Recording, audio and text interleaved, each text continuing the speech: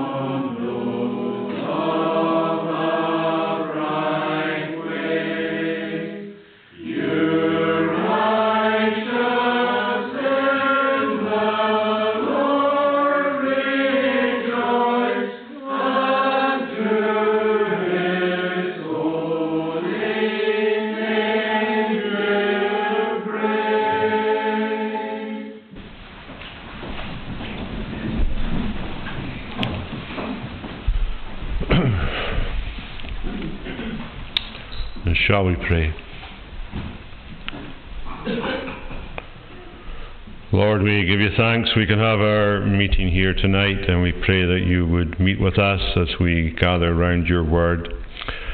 We ask, Lord, that we'd have a prayer in our hearts, that we would hear your voice speaking to us personally, whatever way we need that to happen. All of us at different times have particular needs, and we just pray that you yourself, who knows our hearts, will speak to us in a way that would help us, guide us, comfort us, enlighten us, in whatever way we need it. And we thank you that by the Holy Spirit you are able to do that.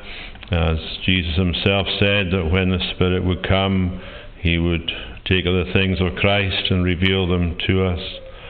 And therefore we pray, Lord, that you would fulfill that promise and supply us with divine light. As we've just been singing, upon the righteous light does rise, and there are many reasons why we need to have that kind of divine provision. But often some of it's connected to our own perception of things and perhaps to our own fears, and we just pray, Lord, that if that is some of the concerns we have, that you yourself would speak to us from your word. Often we are bothered about our sins, and because of how they affect us in our thoughts and in our desires, and we thank you that your word has got many assurances to us regarding that, about the reality of forgiveness and pardon. And indeed, we could almost say your word goes out of its way to give us assurance in these matters, and it's a very common theme found in many places in your word. And we pray that as we look at one of them tonight, that you would use it to help us in our current spiritual experience. We ask you, Lord, to remember us then as we have the evening of this, your own day, a day which you yourself have given to us for reflecting on yourself and for, as it were, getting our spiritual bearings, and we just pray that that would be the case. We ask you to remember us at this particular time in our providence, whether as individuals or also as a congregation, and we just pray that you would be assuring us that you are with us in both ways, whether as individuals or as a congregation. We thank you for your faithfulness, that you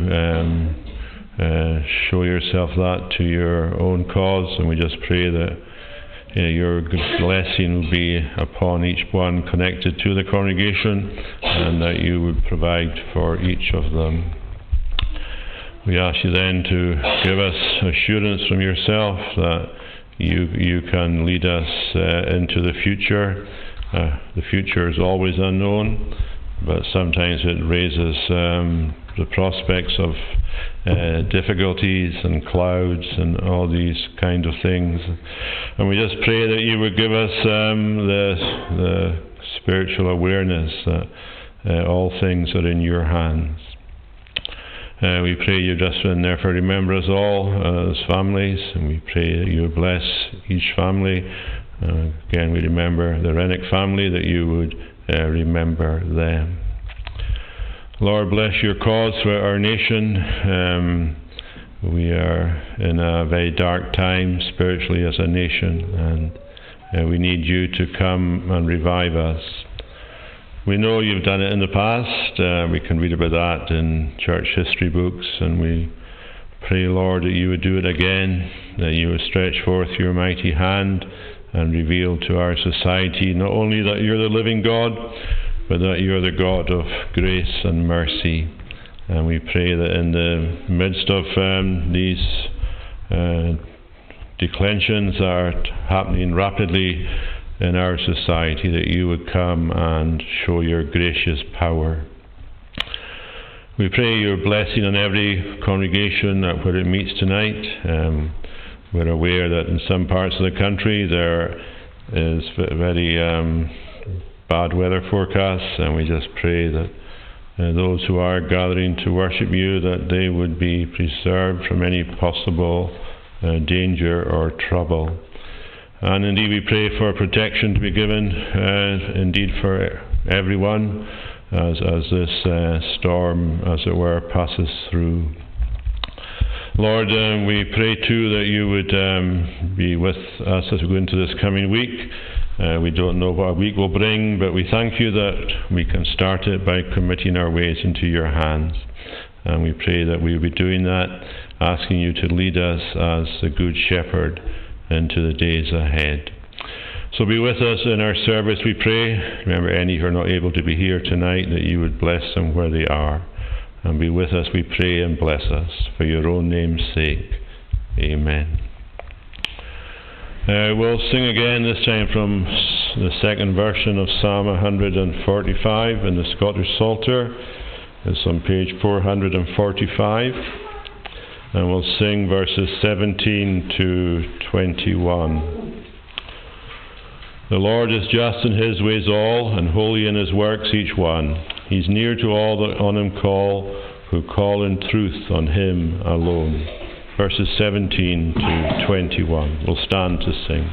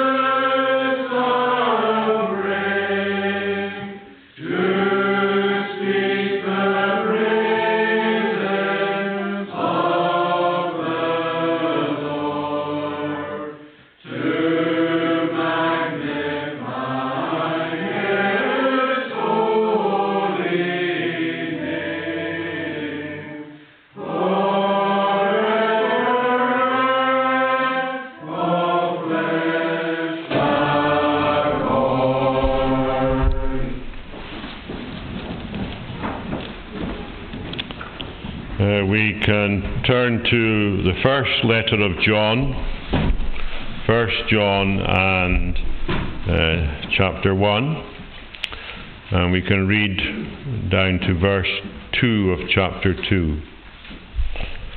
1 John chapter 1.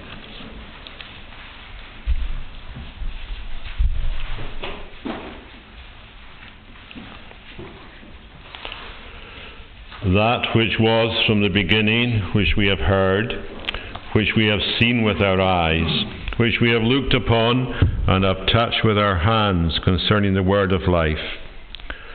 The life was made manifest, and we have seen it, and testified to it, and proclaimed to you the eternal life which was with the Father, and was made manifest to us. That which we have seen and heard, we proclaim also to you, so that you too may have fellowship with us. And indeed our fellowship is with the Father and with his Son, Jesus Christ. And we are writing these things so that our joy may be complete. This is the message we have heard from him and proclaim to you, that God is light, and in him is no darkness at all. If we say we have fellowship with him, while we walk in darkness, we lie, and do not practice the truth. But if we walk in the light, as he is in the light, we have fellowship with one another, and the blood of Jesus, his Son, cleanses us from all sin. If we say we have no sin, we deceive ourselves, and the truth is not in us. If we confess our sins, he is faithful and just to forgive us our sins, and to cleanse us from all unrighteousness. If we say we have not sinned, we make him a liar, and his word is not in us. My little children, I am writing these things to you so that you may not sin. But if anyone does sin, we have an advocate with the Father, Jesus Christ the righteous. He is the propitiation for our sins, and not for ours only, but also for the sins of the whole world. And may God bless that reading. We'll now sing from Psalm 63 in Sing Psalms. It's on page 80, and we'll sing verses 1 to 8. O God, you are my God alone. I seek your face with eagerness. My soul and body thirst for you in this dry, weary wilderness. Verses 1 to 8.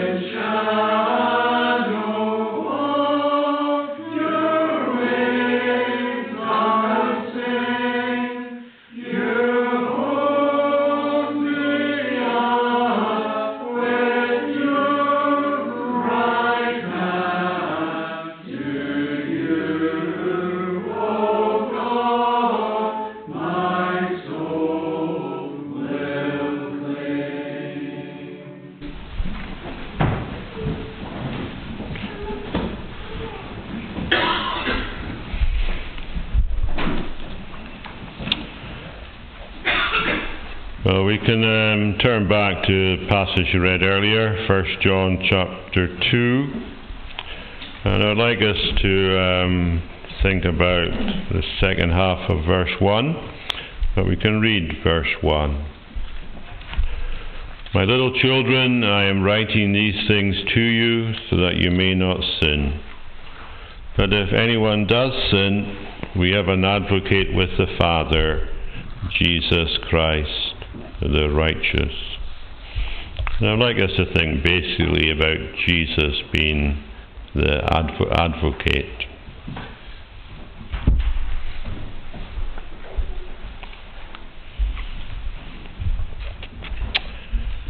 It's generally reckoned that the Apostle John wrote these letters about AD 90.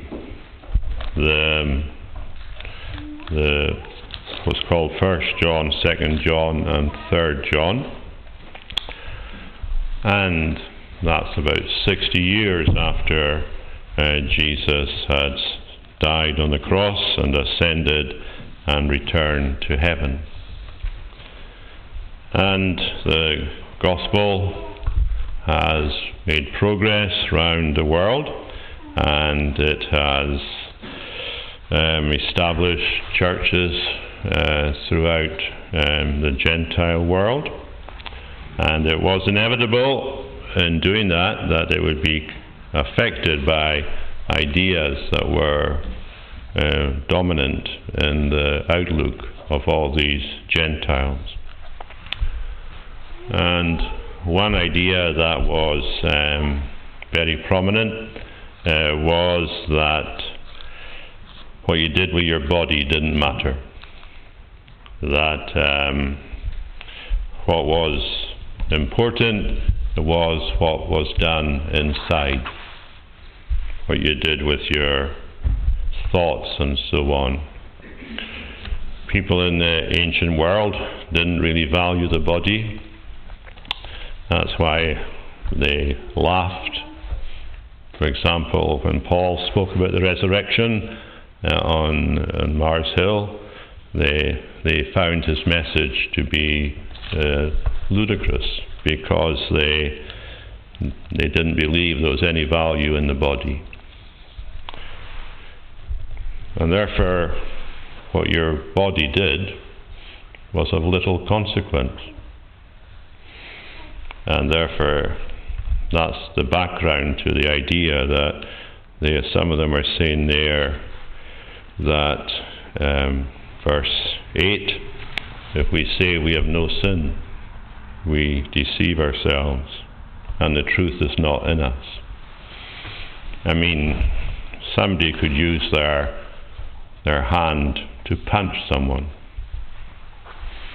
and the person that did that, he would just say, I've done nothing wrong because I've done it with my body. And they could steal something, and they would say they had done nothing wrong because they had done it with their body. And that kind of outlook was just everywhere. What you did with your body didn't matter. And people took that idea into the Christian church. And of course, if you start thinking about it, what you say with your tongue doesn't matter because it's part of your body. And a whole range of consequences come from that wrong outlook. And the Apostle John is writing this letter to deal with, or one of the reasons why he's writing this letter is to deal with reality of sin in the lives of people. But not just sins of the body, because he gets a whole lot of things there in the verses that we read about how we should react to these ideas that were around at the time.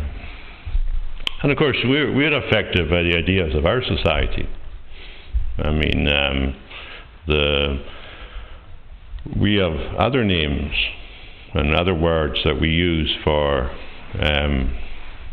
defects that we might have. And I think we just have to remember that the changing the name of something doesn't necessarily remove its implications for us. And John here, as we can see from the verses that we read, he's very concerned that his readers know what to do when they sin. Sin affects us in all kinds of directions. It affects us up the way, our contact with God, and it affects us out the way, we might say, with one another, and it affects us inwardly in how we think about it. And we just have to react to that. But the Apostle John deals with what I think was the most important question of all, which is, what does Jesus do about it? What does Jesus do about it in heaven when we sin? And of course that's an interesting question from all kinds of ways, because if we just ask ourselves a simple question, which might seem a silly question, but if we just ask ourselves this question, when did we last sin? And of course the answer to that question is probably 10 seconds ago, but or even sooner. But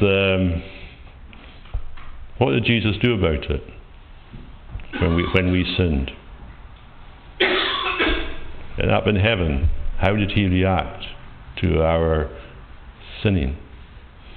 We sin in our minds, we sin with our affections, and we sin with our words, and so on. And it may be when we're in the middle of a worship service, our mind wanders. I mean, we all do that. How does Jesus react to that in heaven? When his people, their mind wanders, or anything else that they might do that could come under the category of sinfulness. And John brings that in, as we can see in the words I once look at. But if anyone does sin, we have at that moment, although the words at that moment aren't there, but they're in, that's what it means. We have at that moment an advocate with the Father, Jesus Christ, the righteous. Now the word that's translated here, advocate, it occurs elsewhere in the New Testament, but it's not translated as advocate. It's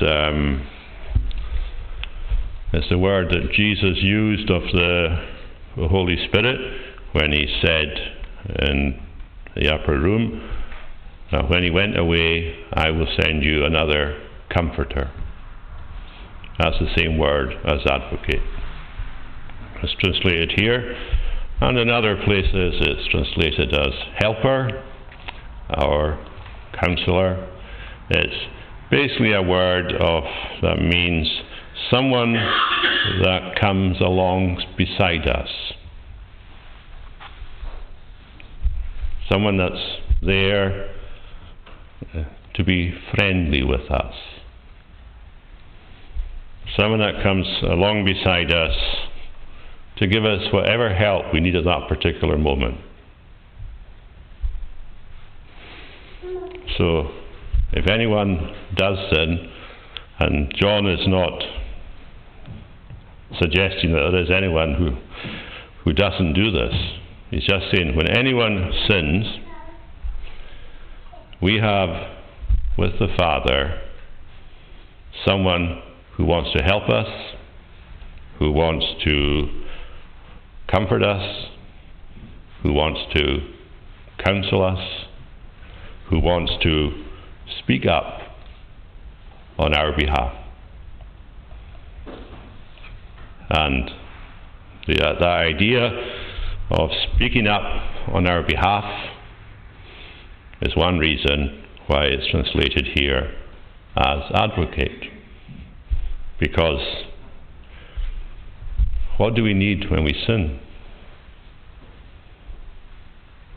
Well, surely we do need someone to speak up on our behalf. So John reminds us of that here. Don't know if what you thought of the poetry you learned in school. Most of it I learned, well, it stayed in the school, and I've forgotten it all by now. But there's one verse which I think is quite helpful, and it was written by Kipling, and I think it's a verse that is very helpful for approaching Bible verses. I'll just read it, what he said. He said, "I keep 6 honest serving men. They taught me all I knew. Their names are what, and why, and when, and how, and where, and who." 6 men that help us. And I think they would be useful if we used them when approaching Bible verses. So this one here, if we take Kipling's 6 men, what is John saying? Or what is Jesus doing? And the second man is, why is he doing it? And the third one is, when does he do it? And the fourth one is, how does he do it? And the fifth one is, where does he do it? And the sixth one is, who does he do it for? So I think that verse is a very appropriate one, just to bring to every Bible verse. What, why, when, how, where, and who. So I'm just going to ask us some questions of this description of Jesus as an advocate, and see what we can learn from it. And the first question is, well, why do we need an advocate? I mean, he's talking about people here who have been converted. Why do they need an advocate if all their sins are forgiven?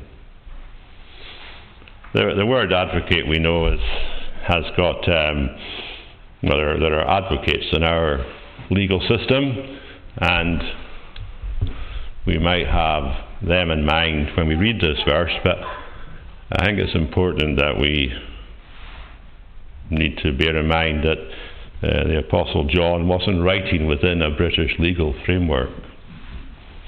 Yeah, he was writing within the whatever method they used in the first century, and so I'll say something about some of the things that we might link with the word advocate, which may not be always prominent here, but why do we need an advocate if all of our sins are forgiven? I mean, the minute a sinner believes in Jesus, all their sins are pardoned, past, present, and future. And the justice of God is never going to raise an issue with them again. That's an amazing reality, and it's very liberating to know that. But at the same time, why do we need an advocate? Well, I've got a couple of reasons for that. No doubt there's more, but we need an advocate because, well, the Heavenly Father might chastise us. I mean, the author of Hebrews tells us that it's a common experience to be chastised, for Christians to be chastised because of their sins, and indeed he says it's an evidence of being a child of God, that chastisement occurs. But do we ever get the chastisement we deserve? I mean, that is a question to ask, isn't it? Do we ever get the chastisement we deserve? And if we don't get it, why don't we get it? Well, none of us get the chastisement we deserve. But the reason why we don't get it is because of the advocate. He does something that, as it were, minimizes the chastisement that we deserve. So that's one reason why we need an advocate, because sin is offensive to God, whoever commits it. But a second reason why we need an advocate is that there's accusers. And there are two accusers in particular that we can think about. I mean, one of the accusers is the devil.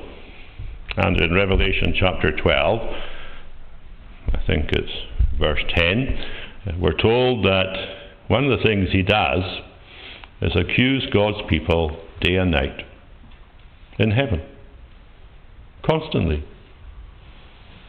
So, if we apply that verse to ourselves just now, how often has he accused us today in the courts of heaven? If he's doing it constantly, how often has he accused us? And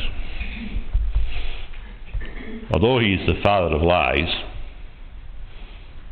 he doesn't have to tell any lies if he's dealing with our sins. I mean, Jesus, on one occasion, spoke about Peter's sins, and said to him, it's a very strange words, Jesus said to him, Satan has demanded to have you, that he may sift you as wheat.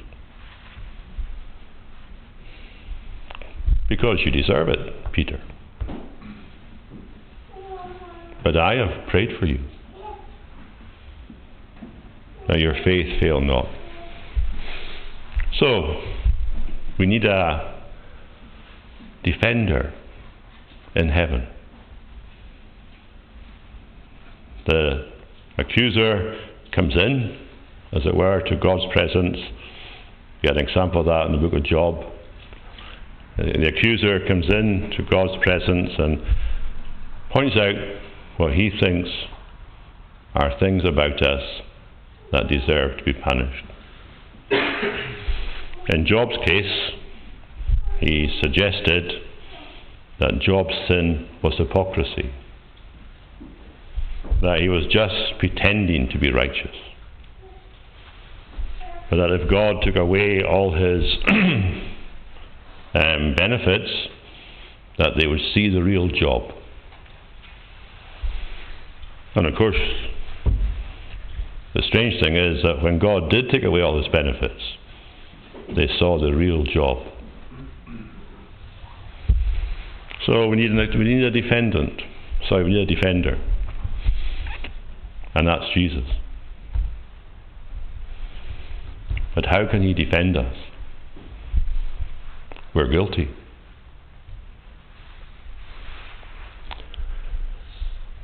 Same time, our conscience accuses us. And that can be a very difficult experience, because the thought goes through our minds, you say you're a Christian, but you thought that, or you said that, or you did that. And the conscience can be a very persistent accuser. It can just keep coming. And we need someone to defend us. That's why we need an advocate. An advocate in heaven. Second question is, what are the qualifications that Jesus has to be an advocate? We know that in any legal system, that an advocate has got years of study and years of preparation and so on in order to become a qualified advocate. What are Jesus' qualifications? What does John tell us are the ideal qualifications? Well, one of the ones he mentions there is Christ's character. Jesus Christ, the righteous.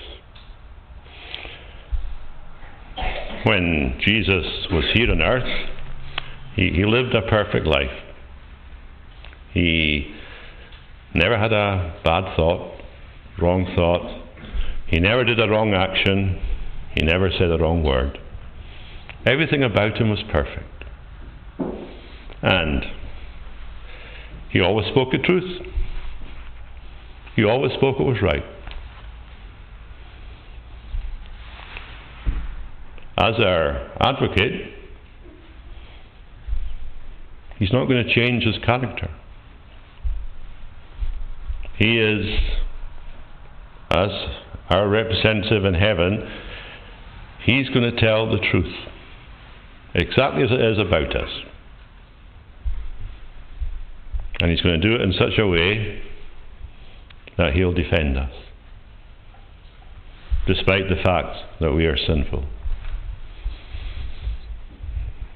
And at first that might sound terrible,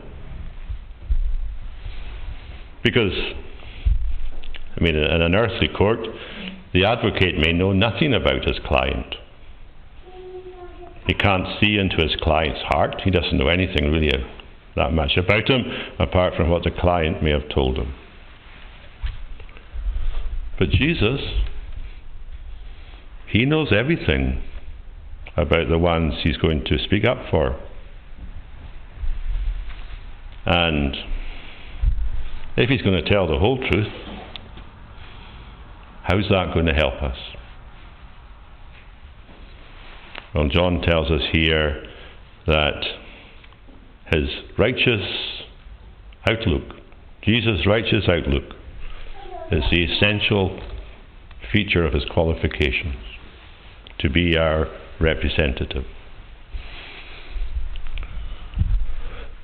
In the court of heaven, it's not just the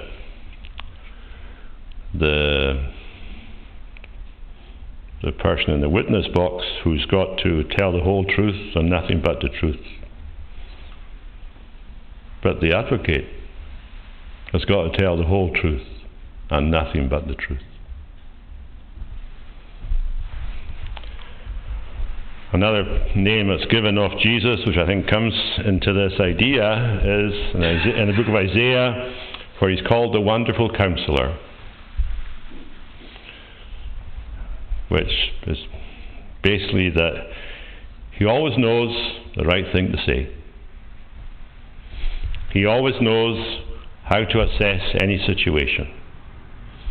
He always knows what words to pronounce if that's what's necessary. He just knows what to do. And here we are, sinners, being accused, and the one who knows everything about us and who always knows the right time when to say whatever he's going to say or do whatever he's going to do, he's our representative. How can the fact that he tells the entire truth about us help us in the courts of heaven? Well, that leads us to the next question. Where is Jesus positioned? Where is he up in heaven just now? If we go to a courtroom, we'll see an advocate, and he is standing before the judge. And his position tells us he's not in charge, doesn't it? He's representing his client, but he's not in charge of what's going on in the room. He stands away from the person in charge, the judge. Where is Jesus in heaven? What position does he have? And the answer to that question, as I'm sure we all know, is that he's not in front of the throne, but he's on the throne. He told his disciples, didn't he, when he was about to leave the world, all authority is given to me in heaven and on earth. Not just some authority, but all authority. It's not just authority on earth, but it's all authority in heaven. So however Jesus is going to respond to our sins, it's never going to be a suggestion.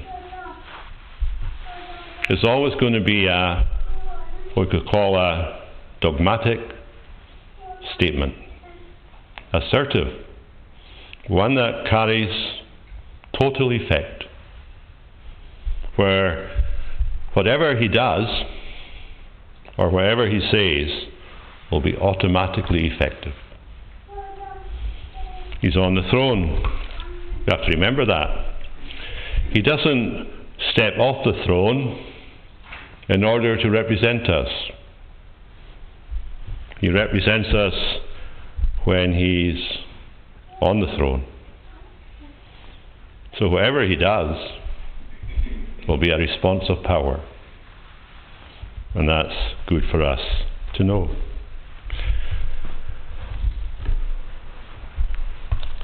So that's the case.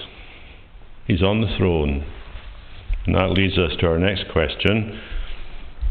What plea does Jesus the advocate make? Well, a little clue is given in the word with. We have an advocate with the Father. Now, there are lots of English words, but one of the issue of English is that the word with is not very precise. I could say I was with so-and-so. Does that mean I was beside them, or behind them, or in front of them? It's not precise, is it? Just to say you're with somebody. We need the person who's saying that to expand on what they were meant by the word with. But you wouldn't have to do that if you spoke the language in which John wrote this letter. Because in Greek there are several words translated with. And some of them mean side by side or behind us. But the word that's actually used here, we have an advocate with the Father, means that they are face to face. They are looking at each other. And the impression that's given by the way John describes things here is that they're looking at each other constantly. So Jesus, the Father sees him.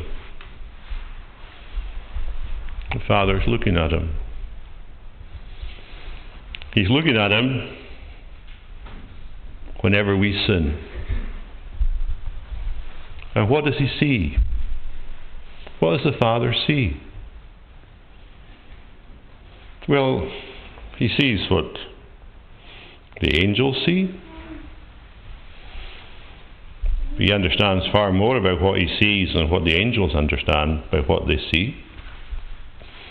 He sees seated beside him on his throne, a man who's also his son, with wounds on his hands and his feet and his side. Whenever the Father looks at the Son, that is what he sees. He sees wounds. He sees a man with wounds. And the Father knows why the wounds are there. They are there because he suffered on the cross. And Jesus, extraordinarily, seated there on the throne, face to face with his Father, doesn't have to say a single word. He doesn't have to say anything about anyone down here who have sinned. His wounds speak far louder than any words could ever speak. And the Father never takes his eyes off these wounds. And Jesus never stops showing them. So every time you and I sin, the Father sees these wounds and Jesus shows them. And that's the answer why there's constant forgiveness.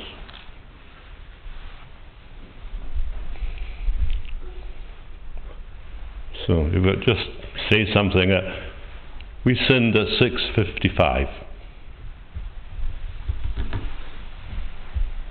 How does heaven react to that sin from 6:55? Well, the Father sees the wounds, and Jesus shows the wounds. How many people sinned at 6:55? How many people round the world tonight at 6:55 sinned?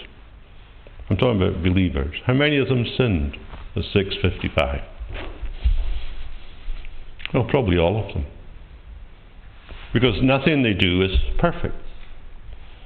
And yet, at that moment, instead of just looking at the way they've fallen short, the Father looks at his Son and sees his wounds.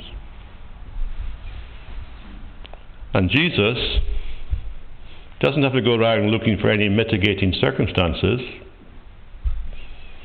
but every time we sin, he just shows his wounds. And that's constantly effective. It can never fail. And it's wonderful to know that, isn't it?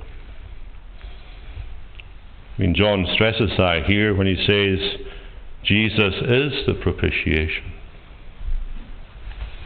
The word propitiation means that he has borne away wrath. He has taken it away by paying the penalty for sin.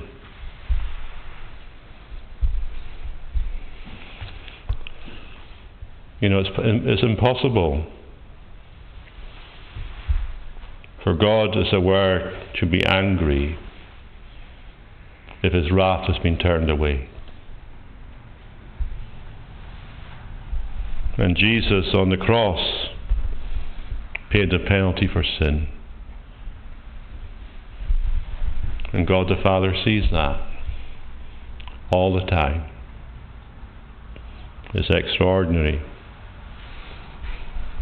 So when our advocate, we could ask the question, what is the outcome of his advocacy? And remember, we don't just need him at 6:55. We need him at 6:56 and 6:57 and 6:58 and so on, all throughout the rest of our lives. What's the outcome of his advocacy? He's always 100% successful. There's never an occasion where he fails. His wounds declare that. His wounds just cry far louder than any accusation by the devil, and far louder than any accusation of our conscience. His wounds cry far louder. God the Father hears the value of these wounds. And of course, we should as well. I mean, it's good for us to repent of our sins. And it's important for us to repent of our sins. But it's not our repentance that gets forgiveness. Our forgiveness comes because there's a man on the throne who's marked by wounds. And that will never change. It's sufficient for everyone that trusts in him. So if we trust in him, that's what happens. And the strange thing is, if it is strange, reminding ourselves of that doesn't make us decide to sin more. It actually tells us to strive not to sin at all. Even though we'll know we'll fail. Realizing that the man on the throne has got wounds in his hands and side is the most powerful thing to make us hate sin. How much does Jesus charge for his ongoing advocacy? Well, as we know, it's all free. In a real sense, he had to pay the price in order to be the advocate. But since he now is the advocate, he gives his service always free. And no one has ever got to pay anything to get the benefit of it. So up in heaven, what's Jesus doing right now with regard to our sin? What's the Father doing with regard to our sin? Well, if we want to put it this way, both of them see what Jesus did at the cross. The obvious lesson for ourselves, and we'll stop with this, but the obvious lesson for ourselves is we're to remind ourselves of what Jesus is doing in heaven, don't we? It's never an excuse for our sin. But the fact is, we are sinners, as John makes clear. If anyone says he has no sin, he deceives himself. But if, when we sin, we refuse to look and see what's going on in heaven, we're depriving ourselves of spiritual comfort. And we just have to, we can't ever condone when we sin.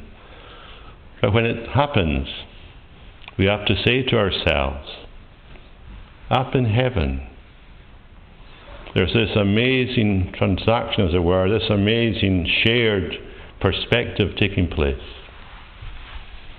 That the Heavenly Father on the throne looks at his beloved Son on the throne and sees his wounds. And the Son always shows them. And therefore, once again, we're forgiven. It's wonderful to know, isn't it? And we'll close with this, but we're to think of that immediately.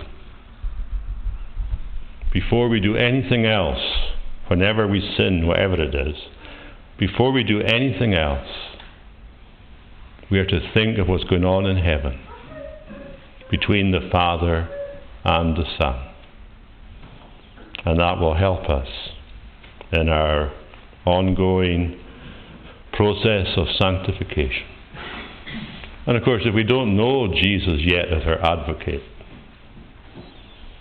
well, that's one of the things he offers to us, that if we trust in him and depend upon him, then he will become our advocate as well. So it's a wonderful advocate to have. Someone who helps us, who's there to speak up for us, who's our comforter, and who will counsel us to remember what's going on in heaven whenever we sin. Shall we pray? Lord, we give you thanks that not only did Jesus do something incredible when he was here on earth, and when we think of the cross, we are lost for words to describe what it means. But we also know that he now up in heaven represents his people, that he is their great high priest, that he's their intercessor, that he is their advocate, and he's their constant advocate, because they need him constantly. And we thank you that his advocacy is always effective. And there's nothing that can be done that can make it ineffective, that it is there and it's constantly accepted by the Heavenly Father. And we just pray that we would appreciate in our own outlook on life the wonder of how you deal not only with the pardon of our sins, but with the fact that we continue to sin while we are here in this world. So Lord, help us, we pray, and bless us, we ask, for Christ's sake. Amen.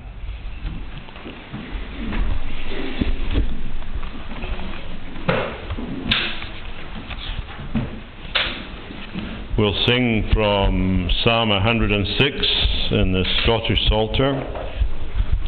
It's on page 378, and we'll sing verses 1 to 5. Give praise and thanks unto the Lord, for bountiful is he. His tender mercy doth endure unto eternity. Verses 1 to 5, and we'll stand to sing.